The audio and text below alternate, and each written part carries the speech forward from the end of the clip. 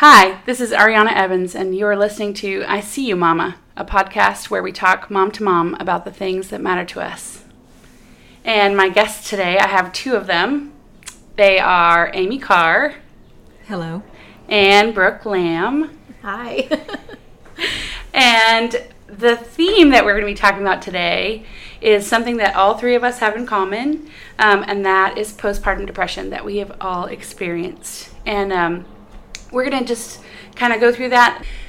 There's a lot of sort of stigma that still sort of hangs on to postpartum depression. And we were sitting here discussing, even as my children are older than these people's children, than these ladies' children, and like it was still 10 years ago, and then like 13 months ago is the youngest kid we have in the birds. So we're just going to talk about that, like our personal experiences, and I want to mention that Brooke not only is a mom, but she's also a licensed marriage and family counselor, and this is an area she deals in. So she's going to share a little bit about that at the end, or after we sort of share, and then, we're just going to dive right in with all of this good stuff. So I'll go first if you guys want to. Do it. Go for it. Well, I'll lay down the blaze the trail. Blaze the trail. That's the word I'm looking for. What am I saying? My brain is not coffeed yet. It's a Monday. It's a Monday. A lot of things are happening. There's school protests. My kids are unexpectedly home and upstairs watching a movie. Good times, everybody. Good times. We just got back from camping and it is a dump in here. Whew. There was a lot of yelling and sweeping before y'all got here. Like, get your stuff out of here! So now you're like, oh, look, the table's cleaned up. Like 30 minutes ago. Well, I'm impressed then, because I would not have thought that. Right. I did not know there was yelling and sweeping. Pulled us back from the brink of insanity. So I'll jump right in. So my daughter was born as a 35-weeker.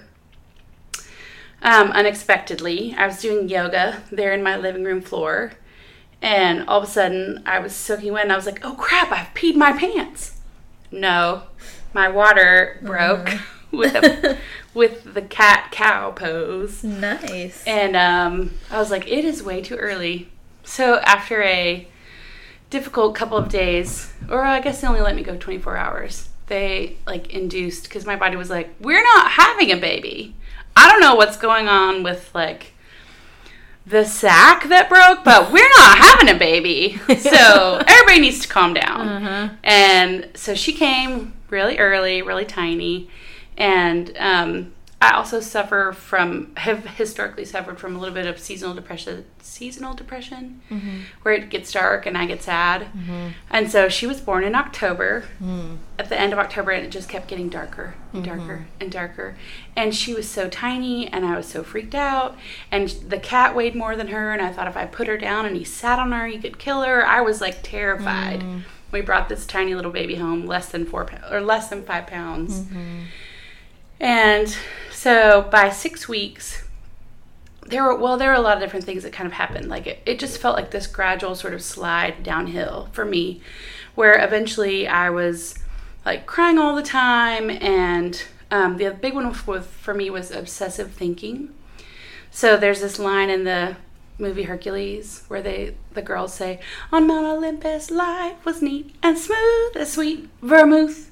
And then I had seen this meme where it was a little dog with no teeth and its tongue sticking out, and it said, too much vermouth. And its tongue was sticking out. And I would literally bounce between those two things thousands of times a day. And I was like, vermouth, vermouth, vermouth, vermouth. Like, it means nothing. Like, they're not important. Like, they didn't impact my life. I just couldn't stop pinging between those two images. I started singing my multiplication tables to stop, like, that I learned in the 3rd grade. Still didn't work. Finally, at my 6-week appointment, I went to my OB, and she was like, so how do you feel like you've been doing? And I just cried, and I said, if it would just stop raining, I would be fine. And she was like, oh, darling. And I was really resistant to being on medicine. I was like, how's this going to affect breastfeeding? How's this going to affect her? I feel like it's a cop-out. What's wrong with me? I'm broken. It had already been sort of like hard, like I felt like my body had failed my daughter because I didn't carry her to term. Like so many things were already going like crazy. And then to be like, and also your brain is broken. I was like, but no. Yeah. So, but you know, I resisted for a while, and finally I talked to my sister who's a nurse, and she was like, you know what? Diabetics take insulin. Like people who have all these like they take medicine because you're sick. You're sick. It's okay. And I started taking it, and within 3 days I was like, oh, a noticeable, like I was able to cope. I mean, not well. I still had a newborn. Sure. But, like, I wasn't, like, handing my daughter off to my husband and crying and saying, you hold her because I'm the worst human and I don't deserve her and she needs to go with you. Like, you need to, like... There was just a little lift. Right. Like, a little, like... The pressure lifts a little bit. Let's put a little life jacket on you so you're not underwater all the time. Right. And it was such a, like, big thing for me to not feel like I was drowning all of a sudden. And I noticed with each child after her, that it was like this pathway had already been grooved into my brain. And I didn't go on medication with the other two, but maybe should have. But I spent a lot of time like sitting in the sun and like taking vitamin D and going for walks and like doing these very like purposeful mental health things that that helped a little bit, but I still noticed. And also it was sunnier. Like January it was so snowy that year. My middle guy was born. So it was like snowy and bright, and I was like, I'm fine. It's great. And then my third kid, it was spring, so I felt much better anyway. Well, 10 years out, like I recognized that sort of groove is there permanently, and recently went back on medication because I was like, I just want to be a good mom and stop yelling at everybody. I mean, I still yell a little bit, but I just want to be like here and not always be on the edge of like, I can't deal with this. Y'all need to stop whatever it is, which is just being normal kids. And so I went back on medication, and that has been like a game changer. I was like, I probably should have been on this for a long time. Like, dang it. I mean, you can only see in hindsight what you missed. Sure. But, I mean, there were so many things that I sort of, like, mourned. Like, my little daughter, I would just, like, look at her with, like, this really worried, scrunched up face. Like, what's wrong with you? Are you okay? And I never would smile at her. And then once I went on medicine and was smiling, she was like, oh, we're smiling. Like, she smiled immediately at me, and I was like, oh, all this time I've been so worried about you. I haven't smiled. And she, like, but she wasn't behind. She just, she was like, oh, hi, I can smile too. Like, but I just realized I hadn't, like, been smiling at her, like, you know, like new moms do, like, look at your little, I was just, like, looking at her with, like, a worried face, like, are you okay? You're going to live. You're going to be fine. All that preemie stuff. But it was just, I felt a lot of, like, sadness and shame about it, like, that I hadn't been able to cope with that. And it's probably why I resisted going on medication again with the two boys after my daughter. But in hindsight, I'm like, man, I needed a lift out of that. Yeah. And it's so, like, I think that this is why it's so awesome that you're doing a podcast about this, because even in that phrase you just said, like, oh, I didn't smile at her like new moms do, right? We have this perception in society around what new moms are supposed to be like. Oh, yeah, we do. And when we don't have that experience, like, that can be really devastating, when in reality, so many people have this experience. I was trying to think of, it's 21% of women. That's a big chunk. 21% worldwide, of women, or it just in the U.S. will experience pre or postpartum depression that we know of, and that's reported. Right. That's just reported, and not. I mean, there's so many that are not reported. So it could be a much higher percentage. I'm confident it is. Yeah. And you're much more likely, and I don't know if you knew this, but after you had your first child, once you've had it once, you're at much higher risk to have it in future pregnancies or births. Hot dog. What? Hot dog. I know. It's great. But I wonder if that was part of like your processing of having future children. Did you think about that? I did a little bit. Maybe. I don't know that I was that thoughtful. for it. Okay. Well, I knew it was coming, I guess. Okay, yeah. And I didn't. I knew it was coming, so I was very proactive about it, but I didn't. Yeah. Like, I didn't stop having more kids because I was afraid of it. I just knew, I was like, all right, it's going to happen. Mm-hmm. And it did, but I Right. think I was braced for it as opposed to before. Right. I just sort of fell off the edge of a cliff and was like, oh my God. Right.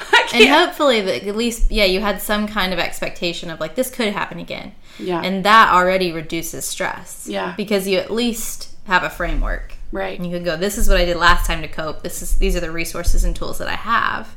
Yeah. I can use them again. Yeah. Even though nobody wants to experience it again. Right. And you may not. Some people don't have it in subsequent births, but... Well, so we didn't, I did all this prep work before you guys, and I was like, we're going to do this and this and this, and when we got talking, I promptly forgot all that.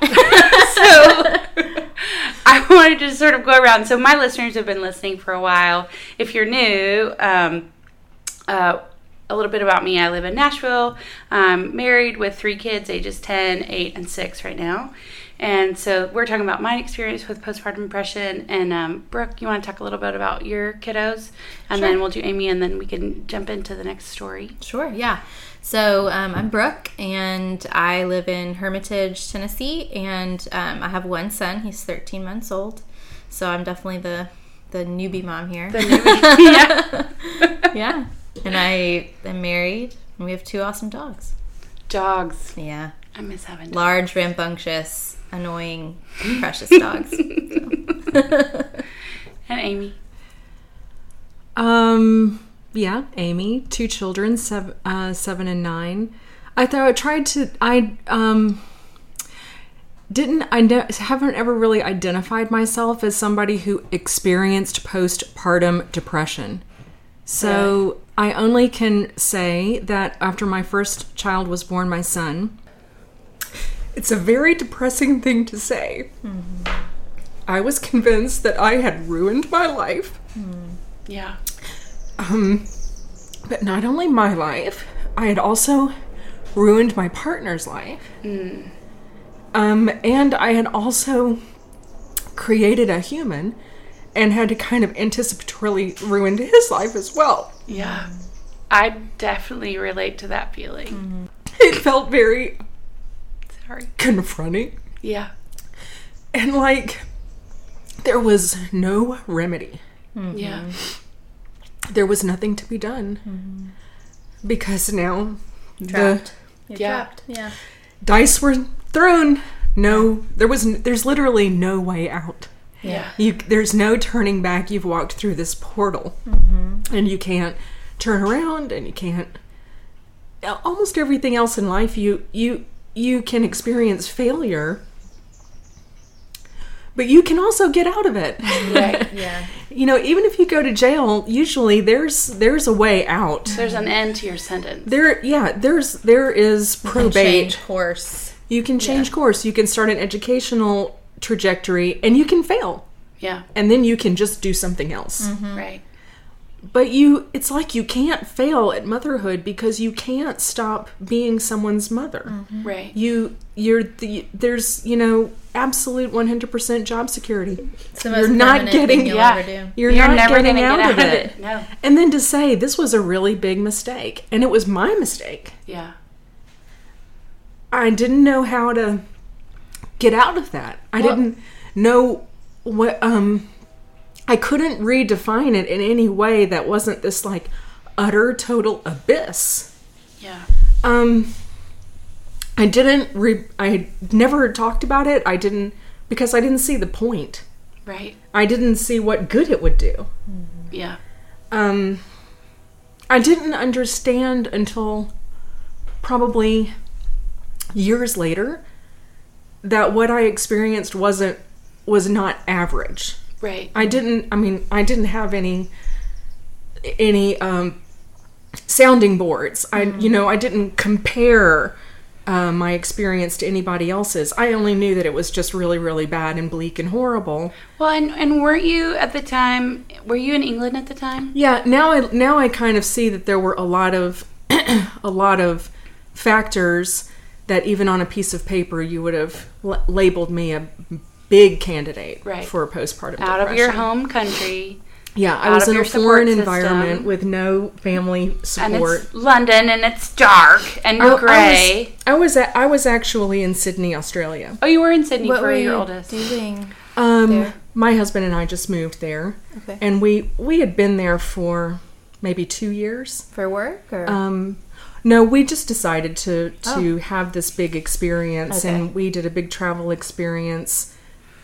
I'm sorry, my husband's British, so I'd been living in London for years before we did this. Okay. Then we did a big travel experience, and then we moved to Australia, which was our goal. That was our plan. Okay. I didn't appreciate, though, how far away we would be. And I didn't appreciate the level of support that probably I would need. Yeah. And that I had placed myself in a position where the people who would have wanted to support me were not able to do so. Right. Because I was literally on the other side of the world. Exactly, yeah. Plus, I was a professional working woman. I was an older parent. I was 40 when I had my son. I had had fertility challenges, including multiple pregnancy losses, before I became successfully pregnant. Yeah. The loaded adjective successfully. Yeah. All of that. Well, and then like the I had additional decided pressure of like, this one has to work. I had decided to, prior to my son coming on the scene, I had decided to abandon this whole endeavor of becoming a mother, and I had quit my job, and I had decided that I would take 6 months out and then return to work on my own conditions. And of course, right in that gap is when I fell pregnant. My experience was extreme, and that I did not perceive it as such when I was in it. I didn't understand that I had placed myself at some kind of risk, and I had no perception that this was unusual. Yeah. I don't want to go so far as to saying I assumed that everybody else had a similar experience. I was so far down in a place of non-responsiveness that I was completely incapable of being anything like objective. Yeah. Well, I don't think that you're able to, like, it's your normal inside your head. Like, you don't look at yourself and go, I wonder if I'm crazy. I don't know that crazy people ponder whether or not they're crazy. Like, and not to be flippant about the word, but like, or that depressed people ponder, I wonder if I'm depressed. Like, well, because what's happening in the brain, right, is like, and the brain is the thing with which we are trying to think, right? Yeah. So postpartum depression is an illness of the brain. I mean, it's a chemical problem. It's a lack of serotonin in the brain. Plus, you have, when that's just normal depression. So then you add in all of the postpartum hormones, which in and of themselves, right, create severe mood swings and the baby blues, right, that everyone says you get just a couple weeks after.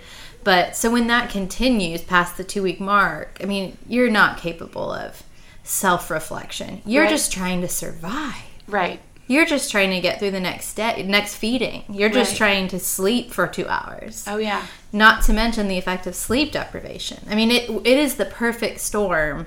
And when you add in isolation and risk factors such as infertility and losing pregnancies, like miscarriage, like those are all things, like you said, you were just geared up for it. Yeah. Oh, it's like a test case. I mean, it's like let's like in a textbook. I mean, textbook. Yeah. I remember my husband going back to work after 2 weeks. In Australia, you do get 2 weeks paternity leave.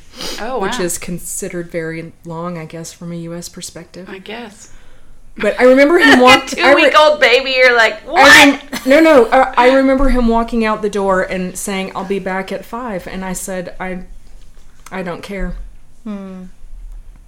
You're acting like we're still going to be here. Yeah. You're acting like I can do this. Yeah. I never had sense of self-harm. Never actively felt like I needed to harm either myself or my baby. I just literally felt incompetent and like dead. Yeah. Like I couldn't do this. Yeah. I don't know why everybody keeps looking at me like I have any clue what I'm doing or that I'm anything similar to a correctly functioning adult. Yeah. Was amazing to me. Yeah. And I couldn't get past it. I was under medical care. I mean, I did have a GP, and honestly, my memories are fuzzy, so I can't really remember what drugs they suggested. Right. I have an addiction in my family background, and I absolutely 100% refused medication.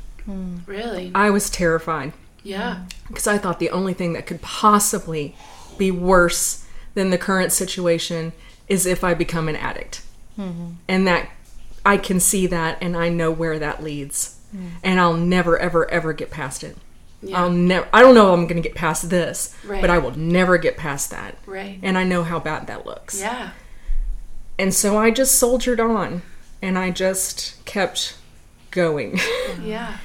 And that ran its course. Strange things happened. Very socially unacceptable things happened. The constantly breaking down in tears in public environments happened quite a lot. Yeah. The avoiding any challenge or I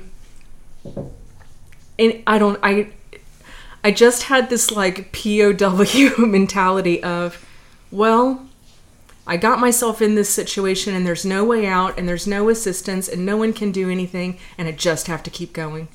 Yeah. And so I just soldiered on and I just kept plodding forward. Yeah. And so you never, from then to now, like your oldest is 9. You've Yes. never sort of like said, maybe I need some additional help. No. And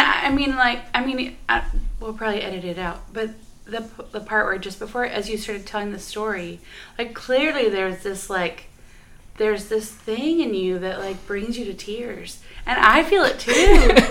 Talk about that, like that little neurological pathway has been sort of grooved for you. So now you're left with sole, unsupported care of this tiny child, which you don't know how to do. Yes, there's a neurological cascade happening as well. You have incredible pressure just to say everything's fine. And everything you've ever done in your identity is erased. Right. So it, to me, is incredible. Yes, maybe I had multiple risk factors. Yeah. But it also is amazing to me. If you say that the rate is 21%, I feel that is a massive underrepresentation. I am confident that it's much, much higher. Yeah. I would say 50%. It's if I had to guess. It's amazing to me that people don't become depressed. Right. That's what I hear you saying, is that with all of those multiple things going on for every person who has a child, yes, not much less extra risk factors. Yeah. It's amazing. We are set up for it in our society. Yeah. Yes. And that is what is angering and frustrating and upsetting about the lack of care and attention that's given to this issue and that's given to women who have children, to prepare them, to empower them, and give them the tools ahead of time.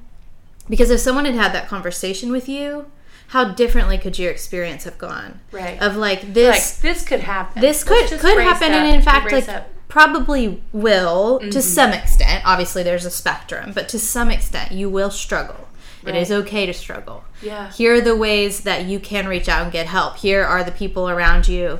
You know, even if you're not in home, like in your home place, here's a free group you can bring your baby to. Here's postpartum doulas, like all these support things that we know about now recently. Right. But so many people are not equipped with that. Yeah. And it's really a social justice problem. Yes. And it is a result of misogyny. Absolutely. Yeah, and urbanization. You don't know your neighbor. We're not living in villages anymore. Collectives, etc. My mom is 600 miles away. Mm-hmm. Like, who We used to grow up in villages where your 16 aunties who live next door would come and take care of you. Take and, your older children and like play with yes, them. and you would lay in bed for 6 weeks. Well, and if you were having trouble like with breastfeeding, somebody would feed your baby. Yeah. Just nurse Like, your baby. well, I got a boob too. Yeah, Let's yeah. talk. Like Exactly. because we're all kind of in this thing, Right. Like, You wouldn't be left alone in your house to just sort it out. right. No. I had one person in my neighborhood who is Chinese, and her mother came from China and lived with them for a year. Yeah. And I came to understand that is a traditional Chinese way they're of a communal society. supporting new moms, especially. So, I don't know that it's very helpful to like dwell on personal details. I feel like I would want to say to people that I think I did have multiple risk factors that led to a strong and indeed perhaps extreme situation. Yeah. But I don't think it was an unusual situation. Right. I think that many, many, many, if not the majority, as I was saying, of women experience this. And I think there's a terrible amount of pressure to be quiet. And that pain and discomfort, especially when it comes to threatening the Madonna style of serenity that we have imposed, when you challenge that by saying, no, that's not my experience, even if it's not to the extreme that I did, there's a lot of pushback by people who just want you to say everything's fine. Yes. Okay, I'm going to jump in around there. I was at a baby shower and we were talking about postpartum depression and somebody pulled me aside and said, you're scaring this mom. And I was like, I'm preparing this mom. She needs to know that this might happen. Like, Wow. She's like, stop telling these horror stories. I'm like, it's not a horror story. It's reality. When things go like, we have this idea from movies, from books, from literature, from Instagram posts, from Facebook, like birth looks like this. Birth looks like X, Y. Newborn babies look like this. Motherhood looks like this. And it's not true at all. Yeah. It is an illusion. Like that Madonna, it's more like greasy haired, wearing mesh underwear and bleeding, and like you're just like, oh my God, I don't know what I'm doing. Like there's this idea that women are like, this maternal instinct will kick in. It kind of does for some people. Like the maternal instinct is, I must make sure this infant doesn't die. That's the maternal instinct. Like, not like, I suddenly, Bliss. like, oh, the angels, and it's fine. And none of that is happening. Yeah. Like, I remember my mom coming, my baby was 2 weeks old, my mom came, and, like, I was losing it. It was my birthday. Like, nobody showed up, because I was like, I'm not going to have a birthday. I'm 2 weeks postpartum. I'm like a hot mess. I'm living in this robe. And like, and her statement was like, okay, she would, go snuggle the baby and she's like, you go rest. But I couldn't. Like, I couldn't just be like, yeah, my baby's somewhere else. No, that wasn't, like, I needed that baby with me to rest. Like, it was just, it was not, I mean, even with the village, I was like, no. Right. I needed the village to come and cook and clean and, like, do all the things and let me hold my baby and sleep. Yeah. But the village, like, went back to work. I was like, wait, no. Right. So then, with that background, Yeah. I had another child. Good times. I never imagined I would have another child. It was not a planned pregnancy. It was not one that was prevented in any way, but it certainly was not planned. A year later, I fell pregnant with my daughter.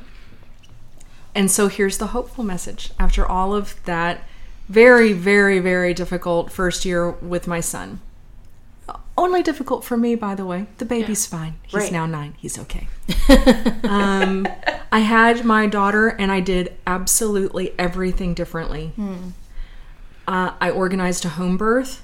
That, for me, was very, very, very empowering to not place myself back into the hands of the medical profession. I did not experience the type of postpartum depression I did with my son, which I feel was a lot about the medical profession and how it handles women.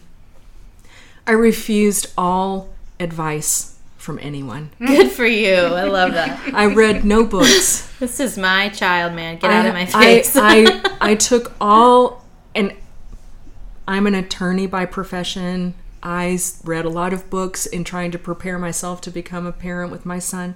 Took all of those books and took them to the recycling unit because I didn't even want them to be put back into the flow of exchange. I wanted them off the marketplace. Yeah. Because I read nothing. Yeah. I prepared nothing. I had sold all of my infant gear because I was convinced that I was only capable of having the one child and that at 40 it was a bloody miracle that he'd even been born. Right. So when they told me I was having another one, I was just absolutely shocked and stunned. I did not acknowledge the pregnancy until week 16. Yeah. Because I was told that it was not something that was realistically possible. Right. Wow. So why get attached? Right. And I'd had pregnancy losses before. So right. And finally, I mean, I do remember walking around at like week 37 and saying that it looked pretty likely that the baby might be fine. And at this point, might make it. Yes. And as people looked at me, they're like, "Well, I can actually almost make out the facial features through your abdomen. That's how developed this baby is. I think it's going to make it." Yeah. Maybe you want to prepare to have that baby. Maybe I can get like a bassinet or something. I don't know. buy some diapers. The second one, I felt more solid in that I knew more what to expect. I understood that I might face the depression again, but I felt like it was impossible that it would be worse than the first time. Right. That was not possible. You made it through that. So whatever this had on offer, I was ready for it. Yeah. And the trusting yourself, all of the things that we do sometimes say, but I don't know that we really believe, is you are the best judge. Yeah. You can trust your intuition. Yeah. Yes. And you know your child. Yeah. Yeah. When you're a pregnant woman, "Oh, you're so beautiful. Let me touch your belly. How are you doing?" As soon as that baby comes out, it's all about the baby. Let me hold the baby. Oh my God, they're so cute. Wash your hands. Well, you're like sometimes silently suffering. Yeah. And don't feel that you can go to Aunt Susie, who's so excited about the baby, and say, "Aunt Susie, like, I am really miserable." Right. Or, "I hate my life right now. I hate my life. And I'm glad that you're so excited, Aunt Susie, but I'm trapped in a hole of darkness." Yes. So, yay me, like, nobody wants to do that. So ask women, like, ask them. Yeah. How are you really doing? What was your experience Yes. like? Oh, yeah. Gonna talk about that now. There's you. Yeah.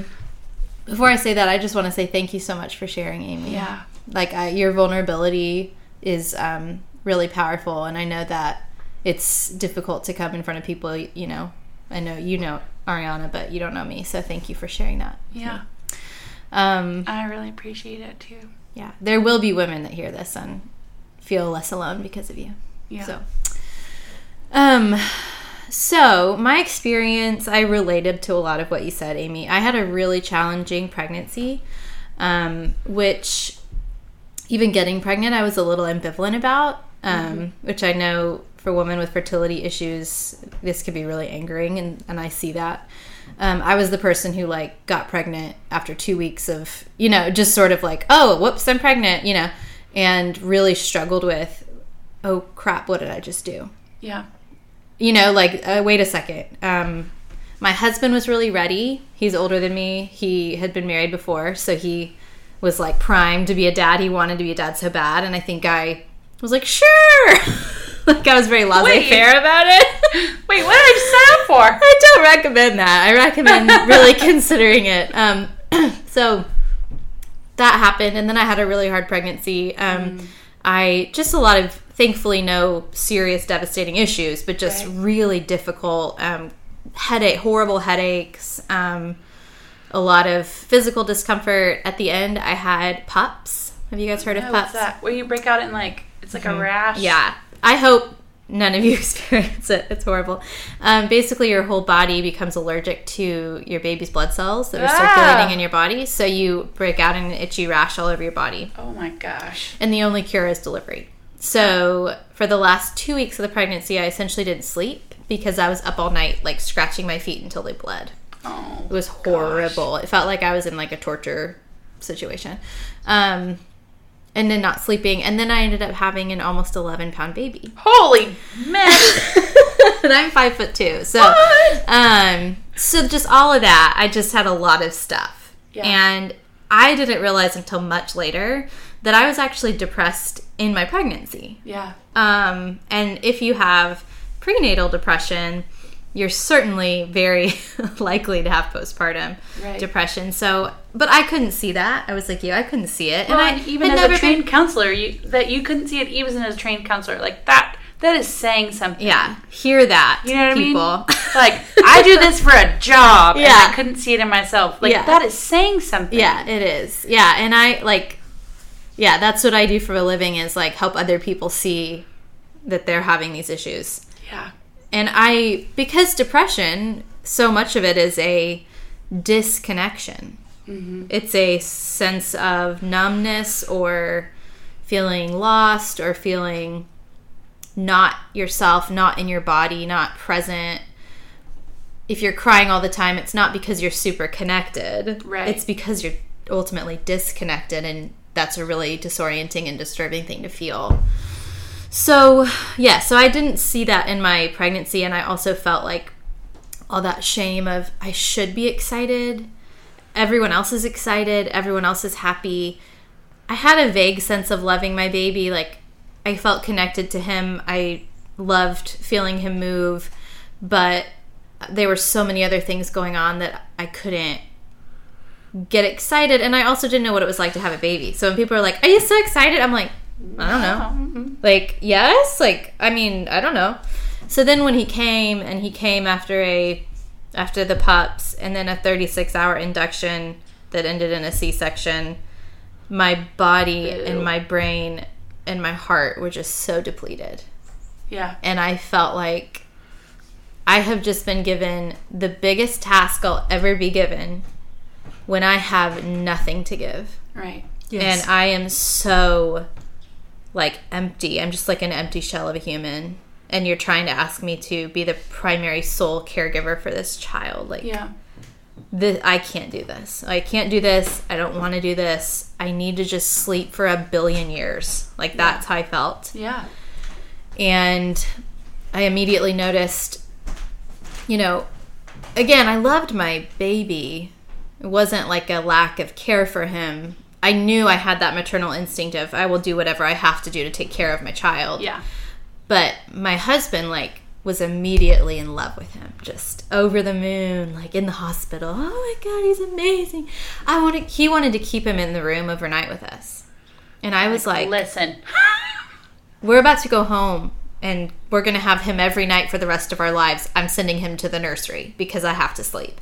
And even that, I noticed, like, what's wrong with me? Yeah. That my husband wants him here and I don't. Yeah. I want him far away because I can't take care of him. I feel like I'm not capable of this. What does that say about me as a mom? And that just continued as I went home of going through the motions, doing everything to take care of him, but emotionally just really disconnected. Yeah. And that turned into, over time, more so of postpartum anxiety, which, for people that don't know, postpartum depression, postpartum anxiety, and postpartum OCD are sort of 3 separate, very common mood disorders. And then you also have postpartum psychosis, which is pretty rare, but that's the one where it's like a true emergency, you want to harm your baby situation. Yeah. But the other 3 are not physically harmful so much as just mood. They just are really disruptive and distressing.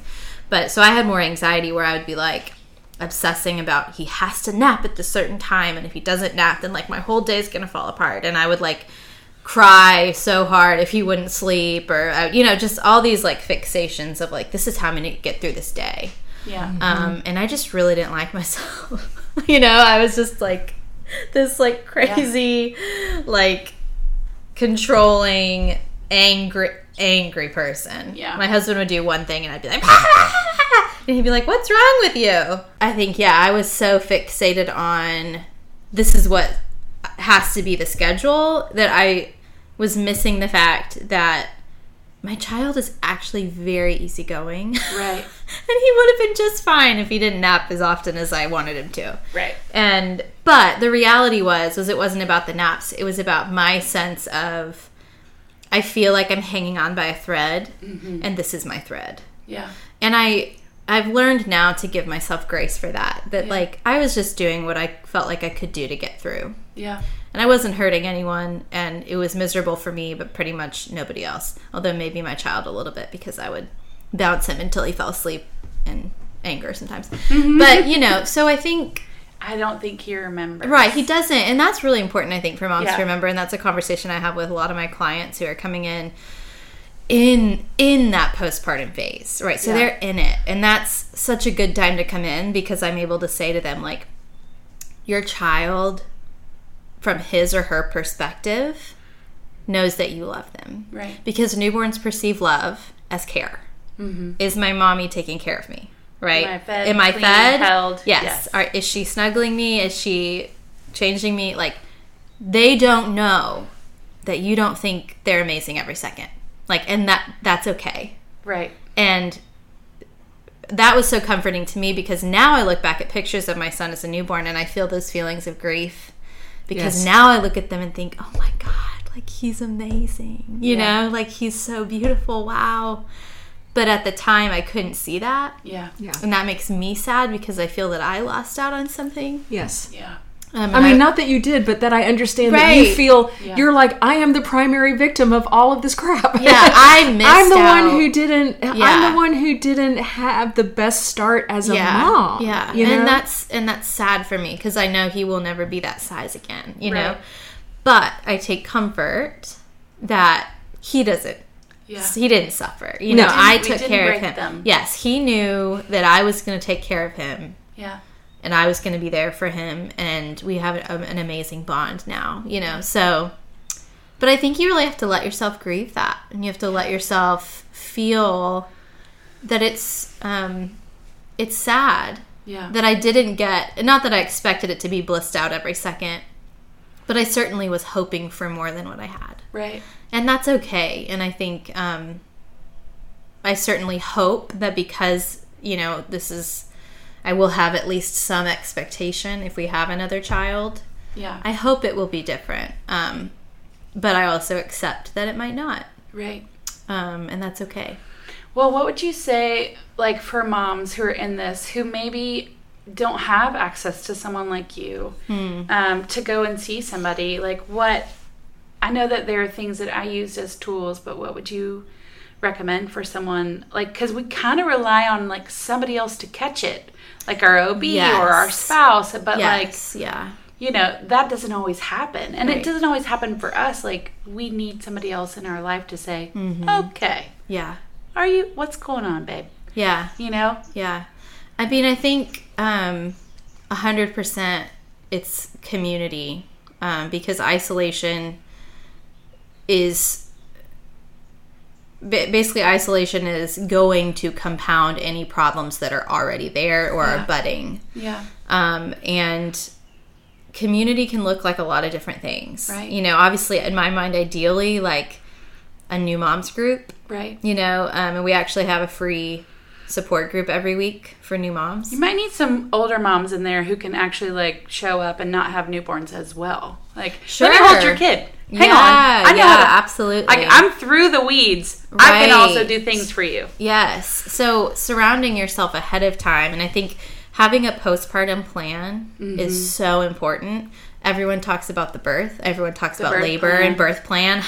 Birth plan. What is that? Chumps. Let me tell you. It all goes awry. You just got to flow with the birth thing. But people don't plan it for postpartum. Right. And it's so important ahead of time to say, like, who is going to be with me? Yeah. When my husband goes back to work, who is going to be with me?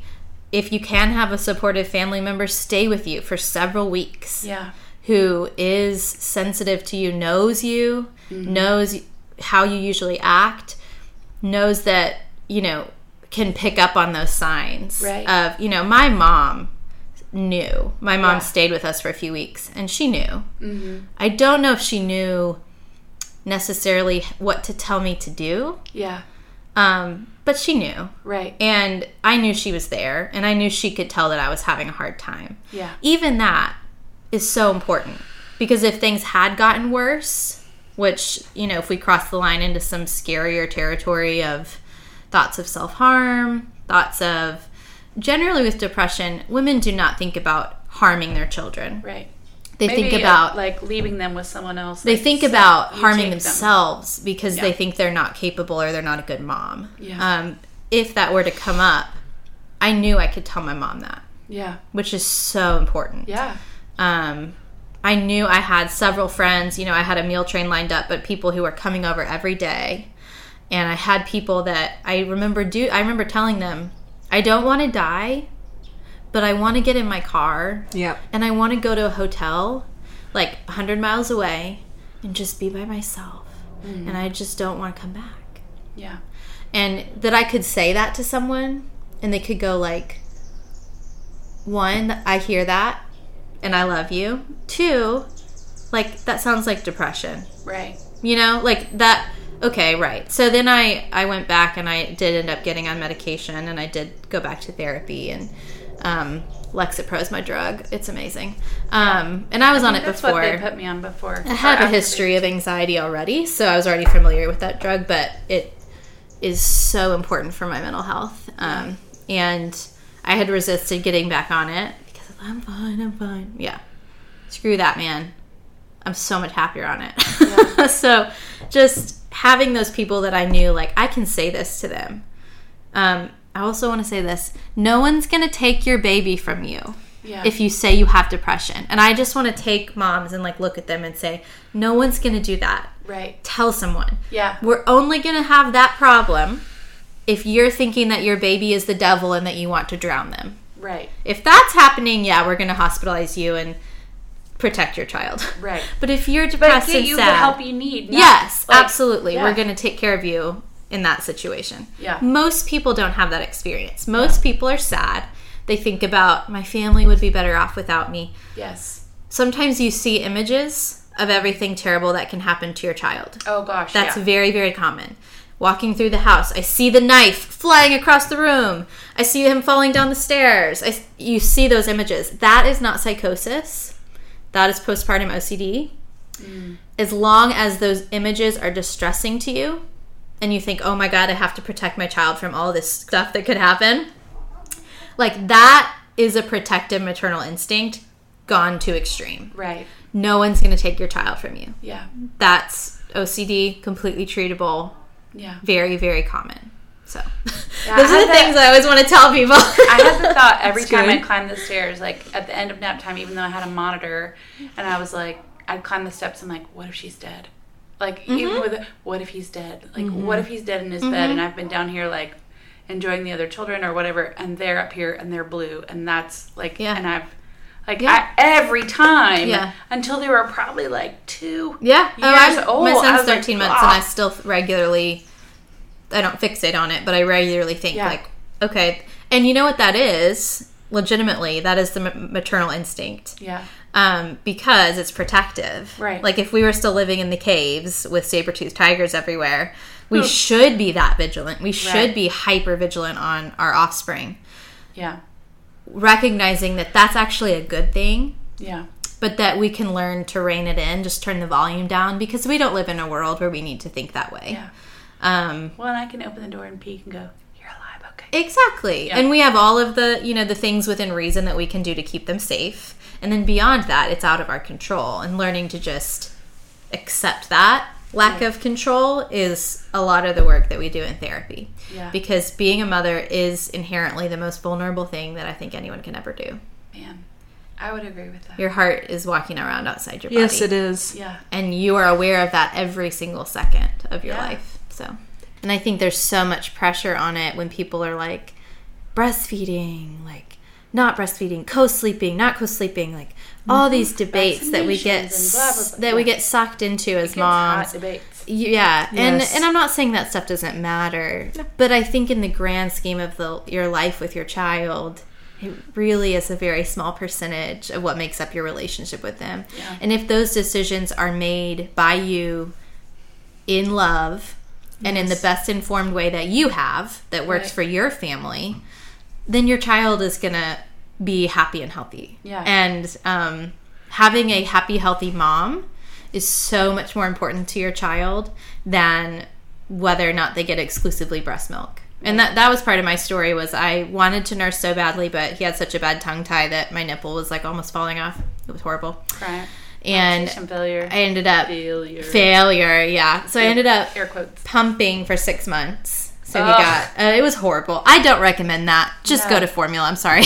Like, don't do that. It was horrible. So I exclusively pumped for 6 months and then went on formula. Yeah. And finally switching to full formula was the best decision I ever made. And I think I only went as long as I did pumping around the clock because I felt pressured to. Right. Mm-hmm. And I finally was able to take my power back and say, like, my child needs me far more than he needs breast milk. Yeah. And he needs me to be happy and healthy. Yes. And have sleep and have like a normal functioning life. Yeah. And not be up at 2 pumping. Exactly. And you know, for every woman's going to find their own path, and every family's going to work out what's good for them.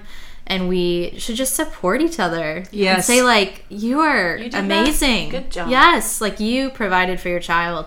And if you're dealing with postpartum depression, like, you are a warrior, man, that you are, like, getting up every day and doing the work. Yeah. Even while you're battling something that's really heavy. Like, you are a good mom. Yeah. And will continue to be one. And for future topics, in the same way that the birth is the beginning of your relationship with your child, so is all the rest of it. You will continue, even if you walk through a dark space, ultimately, you will realize that you are your best authority and that you are the best mom for that child. Because you know what? You're the only mom for that child. So it's you are doing you're not only doing a good job, you are doing the best possible job. Yeah. And that will continue. And it will continue until what preschool should they go to? What school should they go to? What sports should they be part college? of? What should be their educational trajectory? They're going to get married. Is What what year should gap year? What about drinking? What about driving a car? On and on and on. But you're formulating a relationship. There is no perfect answer to any of it. It's not breast versus formula. It's not home birth versus medical birth. It's not these black or white choices. It's forging. There's no book. It's forging your own path with your child and with your partner. So another thing, in case anybody is listening who is in the midst of it right now, your best if you have a partner, that person is your best first hope, because they are the one other person who is probably walking this with you. Yeah. And there's a tendency to turn on each other because of stress, etc. And that's understandable. And there will be arguments. There will be bad moments, but try to reconvene and be like, we are our best way forward. Right. Your partner's not your enemy. Like, you guys are on the same team. And I will say it's important to remember that men can also have postpartum depression. I would completely, we are a hot mess. Like, the two of us. Like, we are both just sort of like clinging to But you're together. Yeah. You're doing it together. I don't know that we were like really on the same team at that point. I was like, I might kill you. I was so mad at him from Who our hasn't birth. felt that way though about their partner? When you're like up feeding your baby in the middle of the night. And they're just laying there blissfully sleeping. You're like, I hate you. I know. My husband can fall asleep in like a half second. Yeah. And I'm always like, good for you. But even, as our time wraps up, even with all of that, even with this like extreme story that we're all still a functioning family unit. Right. Oh yeah. Everybody's and you're stronger because you went through that together. I would never ever want anyone else to, I wouldn't mandate someone else to have this experience. Right. But it is true that having had it, it makes you a more, forceful, centered, and bizarrely, ironically confident parent going forward. Yeah, Right. absolutely. Because you go, well, if I got through that and we all got through that intact and we're all fine, it's probably going to be just fine. Right. Oh my gosh. So this has been, we've been talking for an hour, and I still have so much to say and want to hear about both of y'all's stories. And that's what's so impactful about this. That this is, things that I didn't know going in.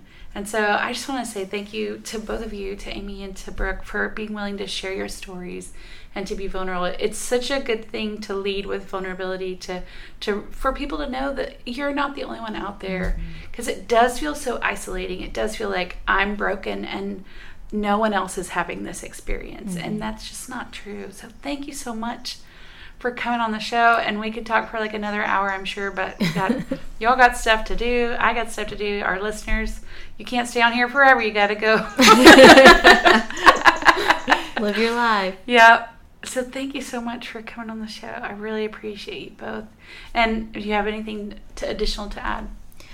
No, I just want to say thank you, because the more that we can have this conversation publicly, the better. So thank you for using your podcast to talk about this, and I look forward to more. Yeah, thank you. What about Amy? Yes, I think everybody's unique, but I also think that any feeling that you're having, however good, bad, indifferent, it's been felt before, which is not to minimize, but just to say none of us are ever alone. Yeah. There's no experience that is that unique. Yeah. So if you're having it, someone else has had it too. Probably having it right now. Probably feeling this way right down the street. Yeah. I just remove the stigma, talk about it.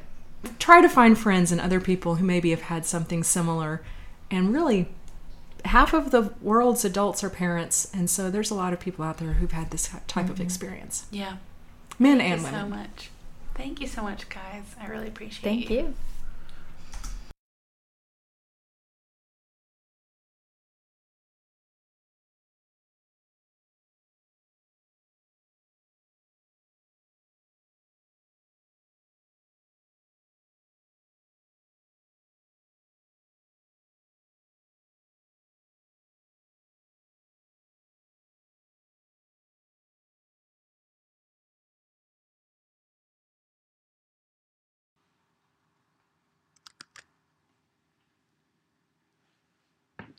Those are some powerful stories. Postpartum depression looks different for different people, and these are our stories. My two guests on the podcast and I are on the other side of postpartum depression, but while in the middle of it, it felt so huge. If it feels like that for you today, there are resources available. If you or someone you know is seeking help for mental health concerns, asking for help from a therapist or social worker or psychiatrist, and telling your doctor how you're feeling are all great first steps. If you don't have access to a professional, please talk to your partner or someone you feel safe with about how you are really doing. If you are feeling isolated in your motherhood, there is a worldwide network of moms clubs that I personally have had a wonderful experience with. Please reach out and find community, even if it's awkward and your first impulse is to stay at home with your new baby. I promise it will get better in relationship with others. Also, if you are feeling suicidal, homicidal, or having delusions or psychosis, please go to the ER. I know sometimes I used to feel like the world would end if I didn't show up and do the work, so it was hard to take the time to take care of myself. But your kids need you, a healthy you. So taking the time is worth it for everyone involved. If you need someone to talk to, the crisis number here in Tennessee is 855-274-7471 and is available 24/7. If you urgently need to talk to someone or are having a mental health crisis, there is also a national number for postpartum or antenatal depression, and that is 1-800-PPD-MOMS. That's 1-800-773-6667. Thank you all for listening, and I see you out there. Have a wonderful day.